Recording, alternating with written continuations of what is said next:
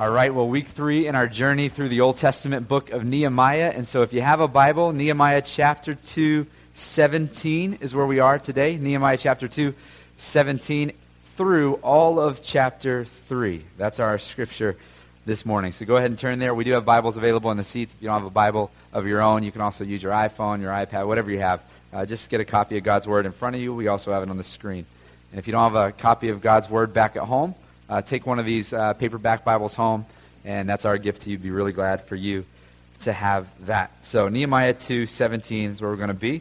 Today we're talking about neighborhoods. So it should be a lot of fun. And so I figured a good way to start it out, we'll just give you a little quiz about the MBTA. So let's have a little quiz about the T, see how you're doing here, your understanding of Boston culture and neighborhoods. And so do you guys know the colors of the T lines actually have significance? They do. So I'm gonna give you a pop quiz here. First one is this: the red line. Why is it red? Anybody? You got it? Harvard. Okay, crimson red. Good. How about the blue line? Is blue because of the harbor? It goes up under the harbor. All right. The green line. This will be a trick question. Green line is yes, the greenery, and people think Fenway. But it's green because of the emerald necklace. She doesn't even live here originally. I mean, she's putting the Bostonians to shame. We just do life. That's good. Good work. Okay, the orange line. This will trick you. What you got for the orange line? What's orange, right? Orange Street, South Washington Street. That's where it used to run. So Orange Street. There we go. So now you feel smarter, and you're more apt and more equipped with your Boston knowledge. But we're talking neighborhoods today. So to catch us up to speed as to where we've been with the book of Nehemiah, Nehemiah is a man. He's not a pastor. He's not a priest. He's not a religious professional. He's just a man working a job in Susa. Susa is the capital city of the Persian Empire. It's the major world power of the day, and Nehemiah is working specifically for the king of Persia as the cupbearer. He's the guy who brings wine before the king, and if someone were to poison the wine, Nehemiah gets the privilege of taste testing, and if he dies, the king's not going to drink it, but if he lives, the king will drink it. So it's kind of a funky little cush job that he has. He gets to drink a lot of wine and go to all the parties, but he could always die. And so that's Nehemiah's gig. And Nehemiah has received news in Susa. Some friends, his brother and some friends, came to Susa and delivered to him news that Jerusalem, his city of his ancestors, Jerusalem is just in complete disarray, that the walls have been torn down, completely burned with fire, the gates, leaving it open and vulnerable to enemy attack. It's just complete anarchy in the land. But this is a 141-year-old situation that Nehemiah has been born into, and now it's brought to his attention in Susa. So he's already known about this situation in Jerusalem, but God, the Holy Spirit, has delivered this news to him in a new way, in a fresh way, where his heart breaks for his city, and his heart breaks for his people. And we've been saying all along that that's the kind of heart that we want, where it's easy just to get cold to the spiritual situation of Boston, but we want to be at a place where, like Nehemiah, our heart breaks for our city, and we don't just drive over Metropolitan Hill and see the skyline and say, yep, that's Boston. But we could actually see it and be moved with compassion and have love for our city like Nehemiah. Nehemiah weeps over Jerusalem, and as we kind of trace the scriptures, we see that he weeps for 3 to 4 months over Jerusalem. During this season, we saw that he has prayed like crazy, he has fasted, and while praying, he has also planned, so that when the king gives him the opportunity to share why he's sad, he gets to say, here's why I'm sad, and I have some plans. Would you bless these plans? And so he has planned as to how to rebuild the walls and how to restore Jerusalem. He wanted to see Jerusalem again become the city of God that God wanted it to be, this model faith community to the world, a city that would be completely focused in on the Lord. He's their center of their everything. And so our project here in Boston is really not much different than their project for Jerusalem. Now, we too are building a faith community. That we too are building a church, a family, a community within the city. And our heart is to see our city redeemed and restored and renewed and refocused into right relationship with the Lord Jesus. Chapter 2 rolls around. The king notices as Nehemiah walks into his job to bring wine before the king that Nehemiah is looking sad.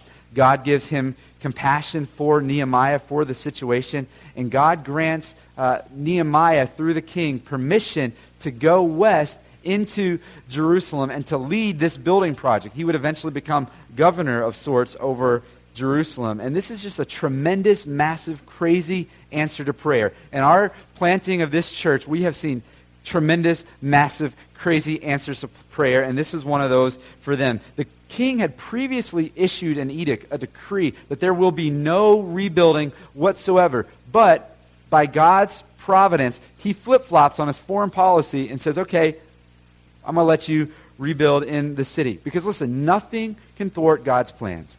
And so we have a lot of hope as we read just the history here. We find a lot of hope here. On top of this crazy permission that the king has now granted, that you can go back and you can rebuild the city, on top of this, he answers other kinds of prayers. He gives Nehemiah, the king, gives Nehemiah a royal hall pass that he can come to and from Jerusalem and Susa and pass along the way through the Persian Empire with letters from the king and just say, nope, king's cool with this. King's cool with this. King's cool with this. I got my hall pass right here. It's all good. The king also provides lumber for this project from the king's forest. And so now he has lumber to reinforce the walls and build the temple. It's an amazing opportunity. Also, on top of this, the king provides transportation and protection.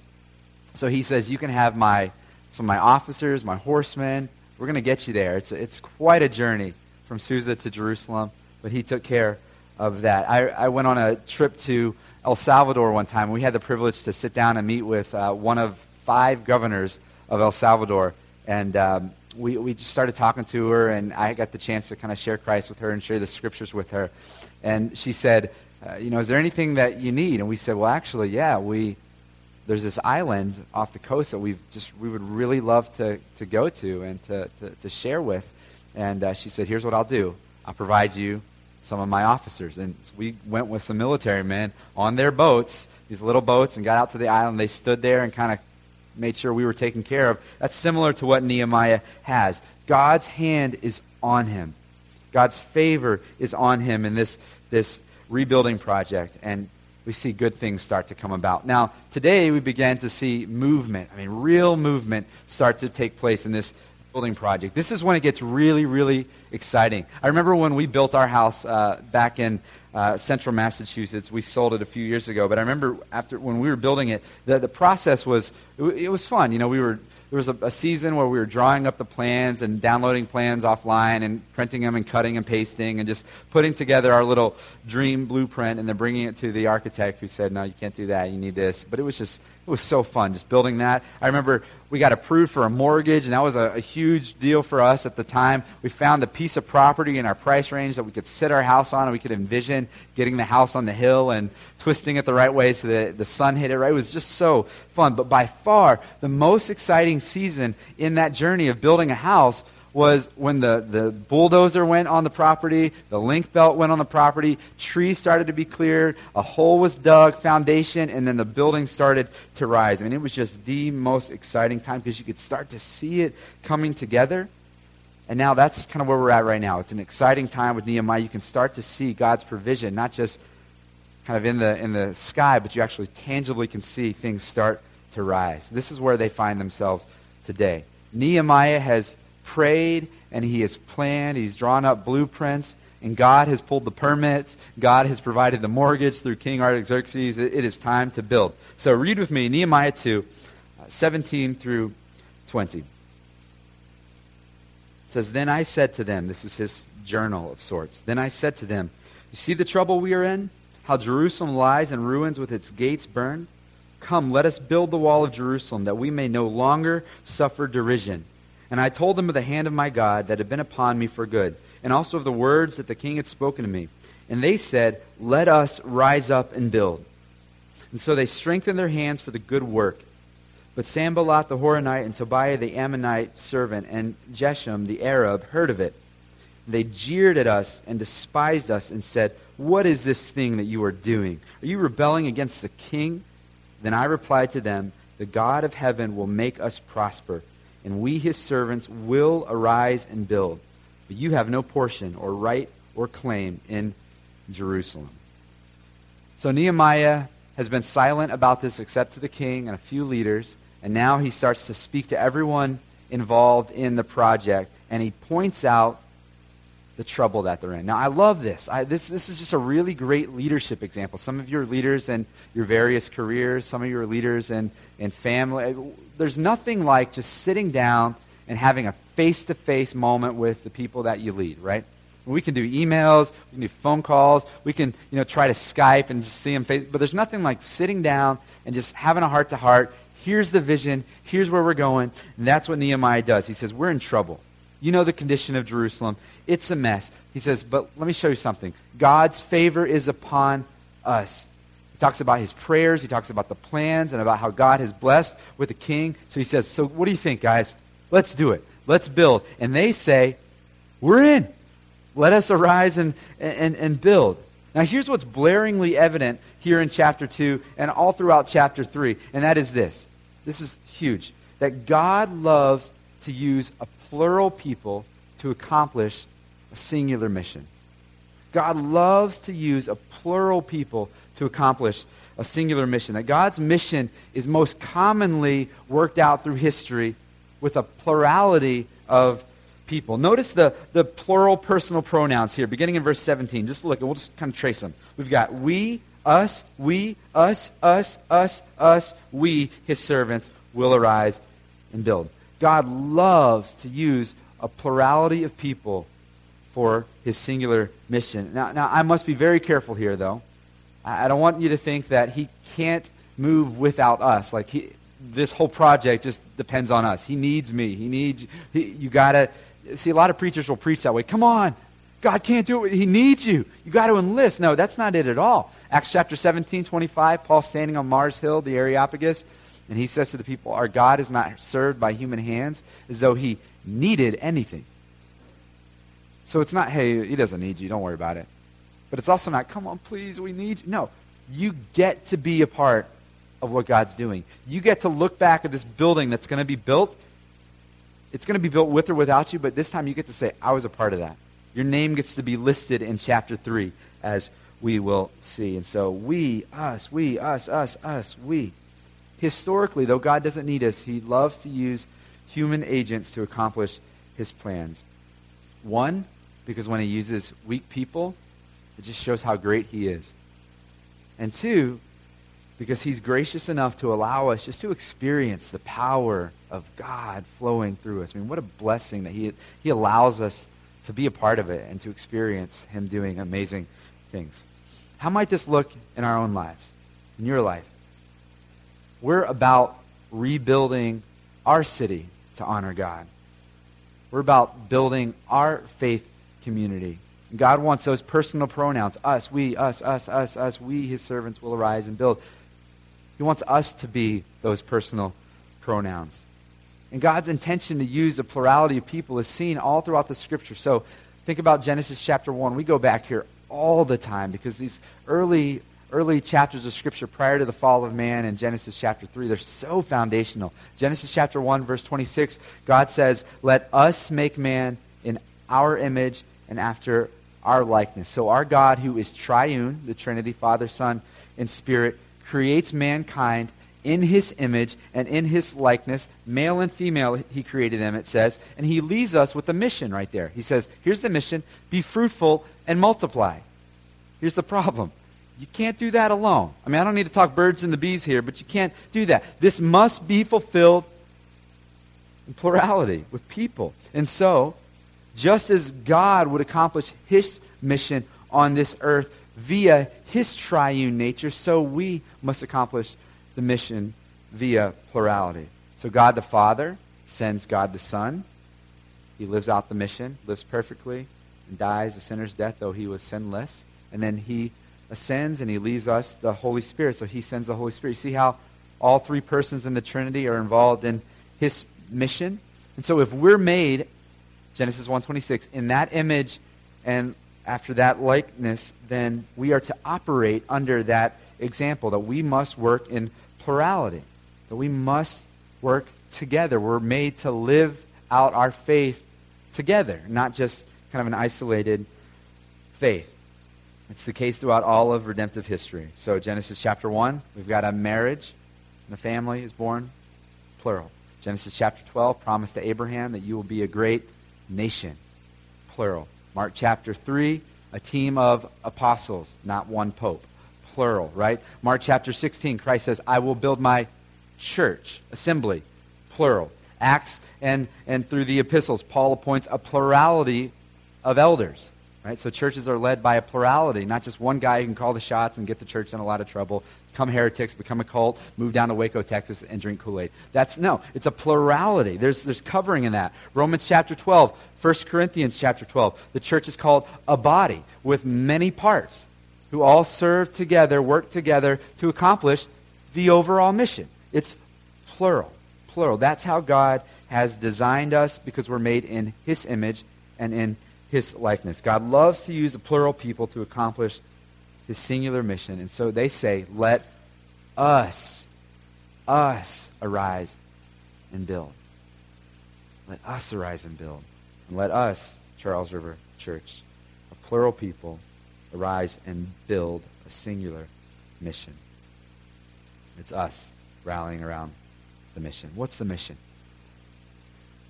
The mission is build the kingdom of God. And we do so one citizen at a time. We make disciples. We're going to make disciples.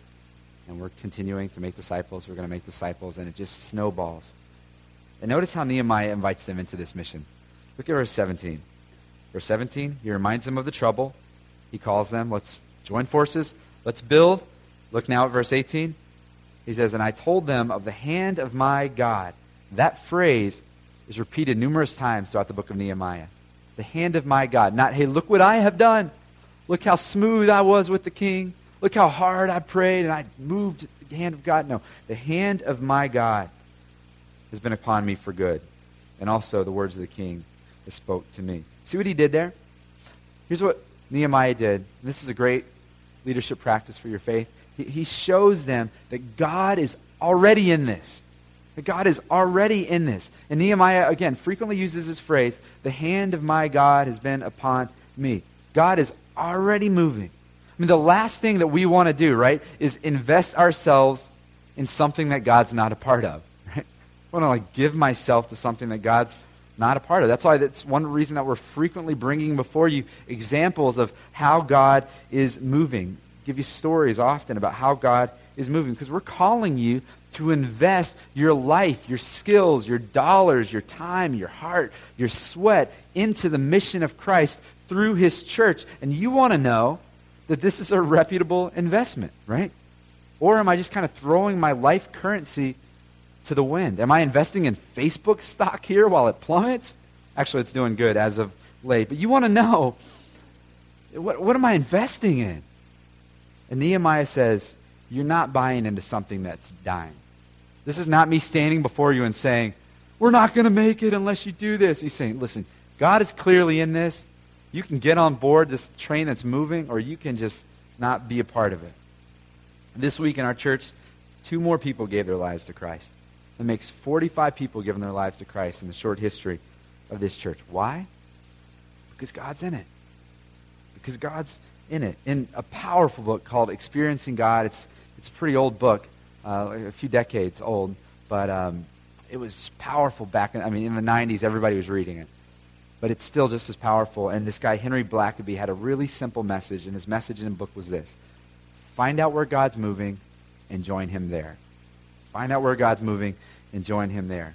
God is moving. The king has paved a way. And Nehemiah is saying, you want to get on board? You can get on board. This is going to be awesome. He's calling God's people to jump on where God's moving. And as I often do, I'm going to stand up here again today and say, listen, God is moving in Boston. Not just us, all over Boston. I'm just amazed at what God's doing in Boston. He's moving.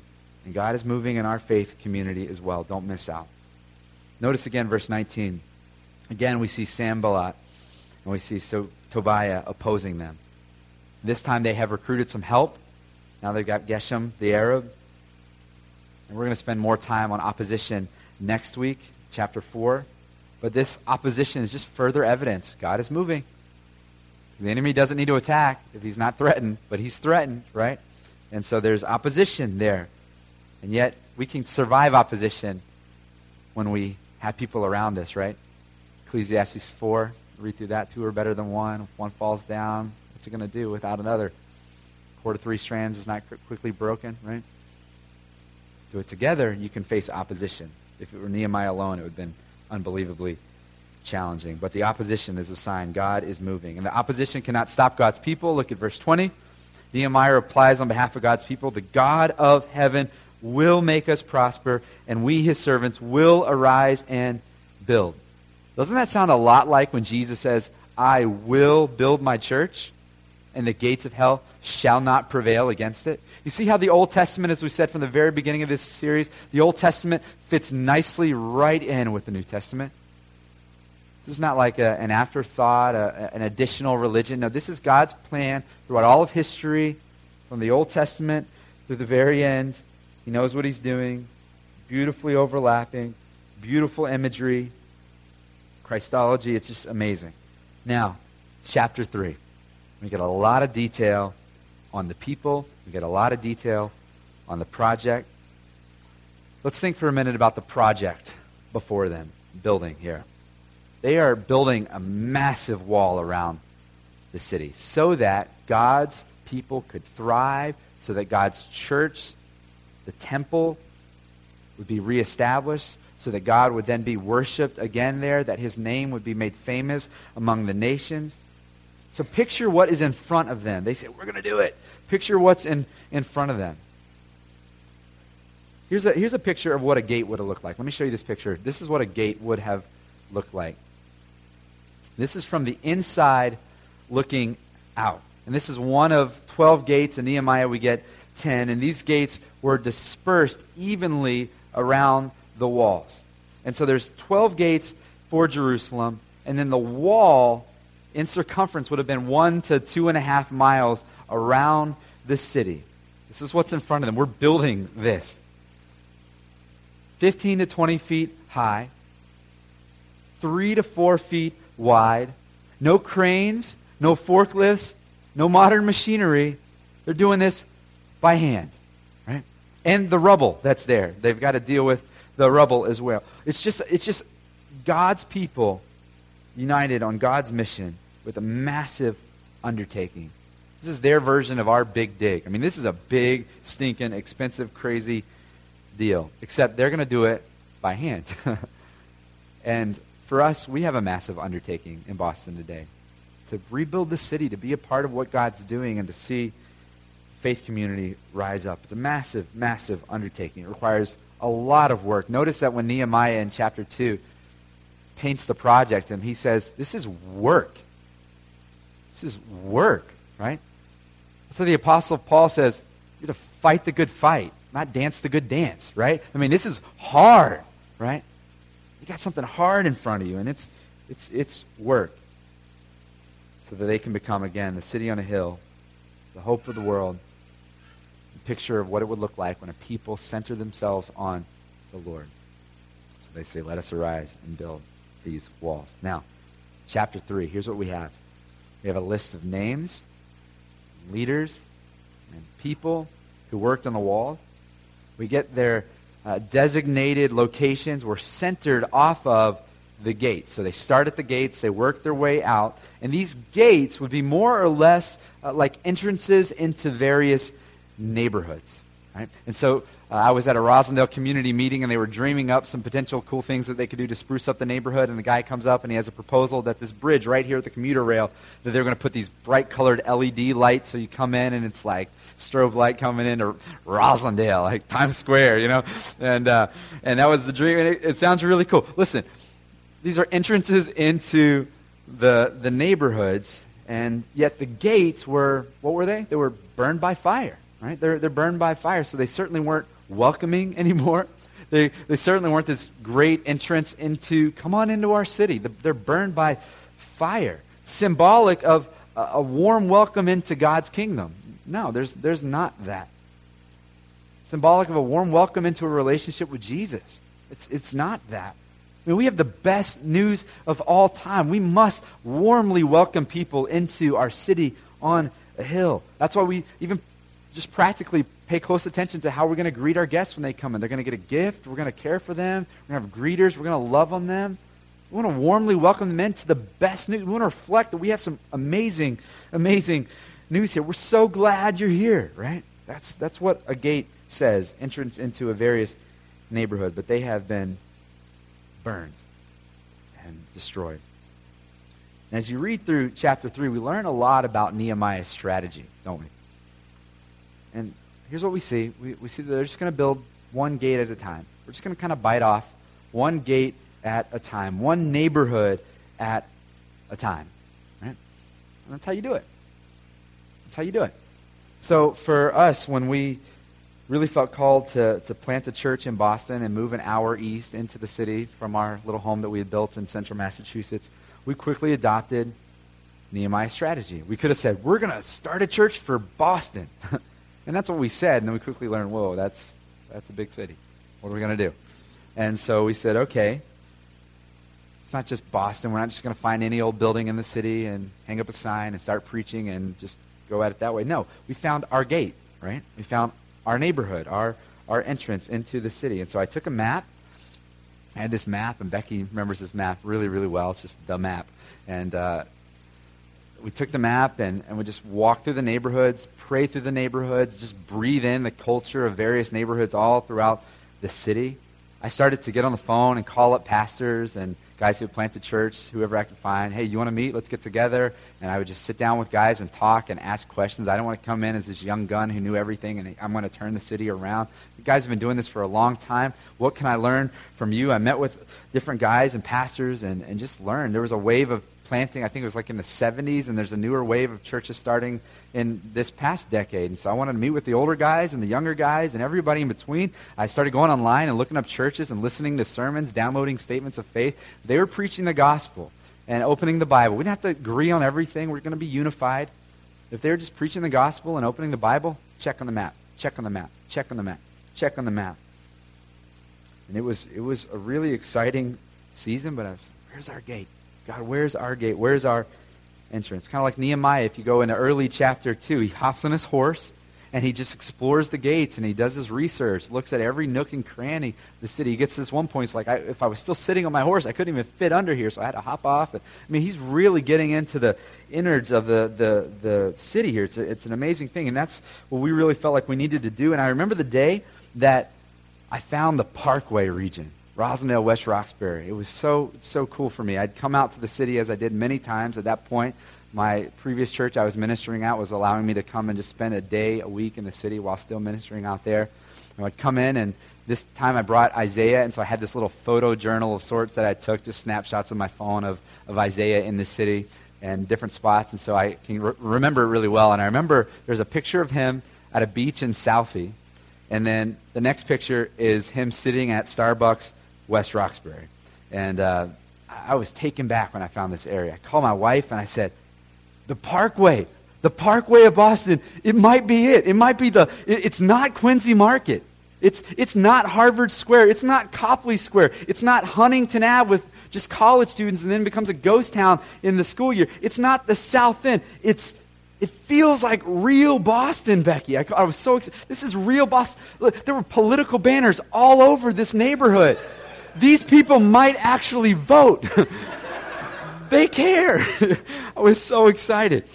And I was just determined, if we're going to change this city, we're going to change this city with the people of the Parkway, Bostonians. It wasn't sexy Boston. It was gritty Boston, just Boston. I was so excited. And so we were praying, got excited about this area. And first thing we were looking for was just a really strategic location in the city to help us to reach the city. Other thing we were praying for that the Parkway region had was we were praying for an apartment complex that we could just adopt and love on and grow with.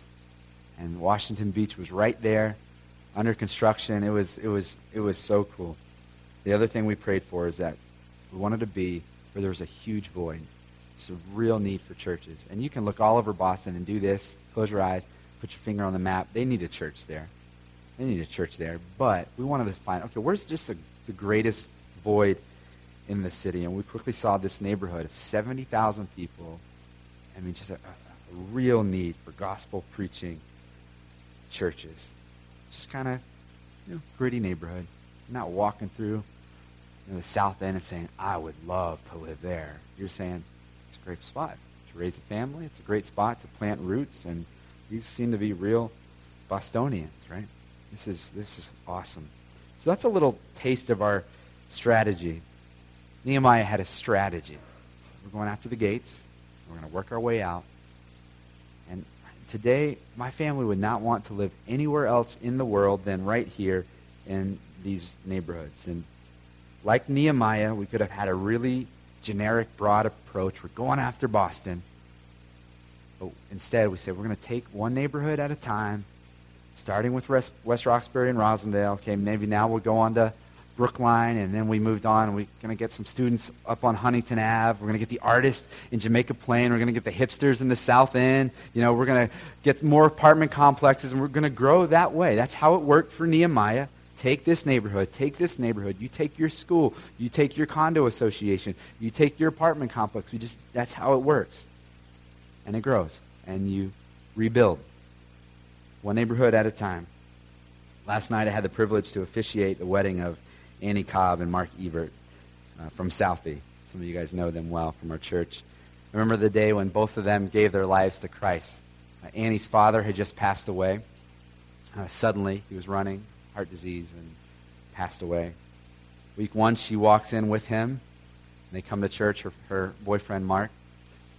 And in the middle of my sermon, ran out crying. I said, what did I do? What did I say?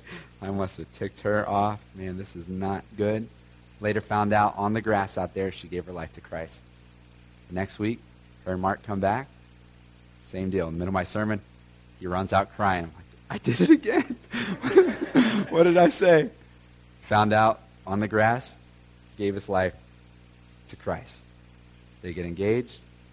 They want to honor the Lord with their relationship. They start growing in the Lord. They're baptized here. They start taking really big steps of faith. They start telling me about their heart to share Jesus with Southie. It's just so cool how they dream of having one of these connection groups at their place someday. And so last night, beautiful wedding. And let me tell you, there was this one girl who sang at the wedding. Gorgeous. My wife. Anyhow, you guys are getting nervous. Like, I was reminded again last night about the strategic significance of assigning people to neighborhoods. Guess who was at the wedding? Lots of people from Southie, right? Lots of people from Southie. And I remember the rehearsal dinner Friday night, Mark and Annie came up to me and they said, we've just been praying that flowing out of the wedding, we would see people just connected to our church family. That's so cool. That's awesome. That's really cool.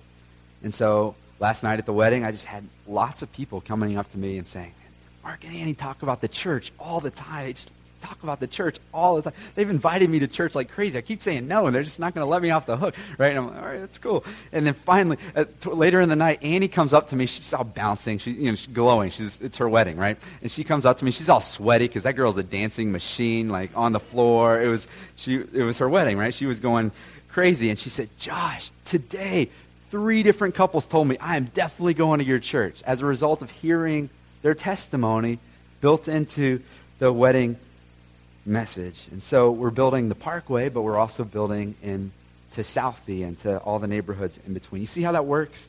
See how it works? A plurality of people scattered throughout the city on a singular mission.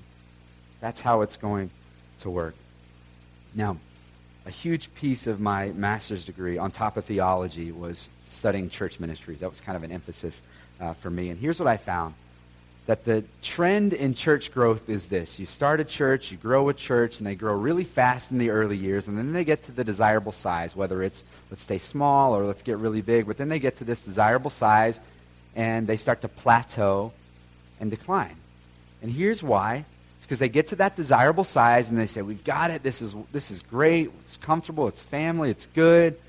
Let's create loads and loads and loads of ministries that will cater to us. And maybe they're ministries that are great things, but we do these ministries, and what ends up happening is we busy people up and keep them from ministering in the place where they're most effective, and that is their neighborhood. Because they're too busy coming to church and doing this and doing that, and you're most effective in your neighborhood because you already have established relationships there. So if you're not sure where your ministry assignment is, here it is. It's your neighborhood. Whether it's Southie or Westie or Rozzie or JP, it's your neighborhood. That's your assignment. One of the sweetest people in our church is a lady named Krista. Some of you guys know her well. Born and raised and still lives on the same block in Roslindale. She's baptized this past Easter Sunday right here. And her ministry, as she sees it, I mean, she's involved in all kinds of things in the church, but her real ministry, as she sees it, she's passionate, she can't stop talking to me about it all the time, is her neighborhood, specifically her block. That's her ministry. So Christmas Eve, her and her daughter bake a lot of pastries and goods this Christmas Eve together. And they said our thinking was we were going to go and put them on all the doors around our block and have a little scripture attached to the pastries in a bag and just kind of let people know we love them, we care about them, just they have a heart for their neighborhood. And so they did that. They went around. She said Christmas Eve got crazy, so we didn't get to do it till Christmas morning. But because it was Christmas morning, we didn't want to knock on doors because it's Christmas morning and people are doing family things. So we went around the neighborhood and just put them on the stoop, put them on the stoop, put them on the stoop. And we get to this one family that she's been praying about, really close with. She said, we're close enough that I could knock. I saw the car out front, so I could knock on the door Christmas morning. I knocked. Nothing. Nobody answered. But then I hear rustling around in the apartment. I said, what's going on? Come on, I'm right here. Nothing. She said, well, maybe it's something, I don't know. I'll go. She went around the block, delivered more pastries with her daughter, trying to show the love of Jesus to her neighbors. She comes back around, and as she comes back around, she sees the son of this family run out of the car. She says, hey. He ignored her completely, jumps in the family car, squeals off. She says, that was strange. He would typically talk to her. She goes to a party a week later and shares a story, and they say, yeah, it's kind of crazy. But the family was out at a family Christmas gathering. The son got really upset in a fight with the family and left. Went back to the house, had poured gasoline all over the house and on himself, and as he was about to light a match, guess who knocks on the door? Krista and her daughter. Thwarts the plans. God is moving. God is moving. It's people who say, this is my ministry. My neighborhood is my ministry. My university is my ministry. My team is my ministry. My workplace is my ministry. My mom's group is my ministry. This is my gate. Right? And we adopt our gates and we work out from there until the walls connect and we build a healthy, vibrant, spiritual ecosystem for Boston. That's how it works. Notice Nehemiah chapter 3:23. Skip ahead to 3:23. Nehemiah had assigned people to their neighborhoods. And it says, and after them, Benjamin and Hashub repaired opposite their house. After them, Azariah, the son of Messiah, the son of Anani, repaired beside his own house. So these guys are building where? Beside their houses. And that's what we're asking you to do, is to build beside your houses. You are our ministry to JP. You are our ministry to Bentley University. You are our ministry into Cambridge. You are our ministry into Brookline. It's you. It's not going to be some fancy schmancy strategy. It's you leave. That's the best thing we can do is get out of here. Go home and do it. And build beside your own house. And so today is Group Connect Sunday. It's a huge piece of who we are as a church. And you can, and I believe should, become a part of a connection group if at all possible. I know there are some circumstances. We can get creative. But lock arms with other people who are also builders in your neighborhood. That's what we call the union. Right? And get together with your workers, teams of builders. And consider your neighborhood your ministry. That's your assignment. Build a faith community for Boston. A plural people scattered through the city, united for a singular mission. Now, where do we start? Here's where we start. We start by getting to know our neighbors. The fall is an amazing time to get to know your neighbors. A lot of good opportunities to throw some parties. Guess what? The Red Sox are in the playoffs. Yes. Game day, right? going to be a lot of good Pats games. We got rid of Tebow, so we're good now. Just kidding. We love that guy. We love that guy. Game day, host some parties. Everybody's looking for something to do on Halloween. I know you want to dress up. I know you feel like you want to dress up. So let's have a party. Do what you got to do. Get to know your neighbors. And then at the appropriate time, tell your story. A lot of times we make it so big that we got to sit them down and walk them through this long acronym and get everything theologically perfect. Just tell your story. Here's who I am. Here's what I'm excited about. Here's what I do on my weekends. And you tell your story. It was an exciting time for this team of builders. We're seeing walls and gates start to rise up. It's an exciting time for Charles River Church. We're seeing walls and gates start to rise up all throughout our city. God has given a strategic influence all throughout our city. We have people scattered all throughout our city. And much like the house that we built in Central Mass, the walls are going up, and it just gets exciting, and momentum starts to get rolling. And I'm telling you, things are exciting around here. And I would just say this, the hand of God is upon us. It's upon us. And so let's move. Now here's how we're going to close. We're going to close by reading chapter 3. And some of you are thinking, well, Josh, they didn't teach you that in preaching class, did they? Hey, close it by reading the phone book. It's going to be awesome. They're going to go home fired up. We're going to read chapter 3 to close.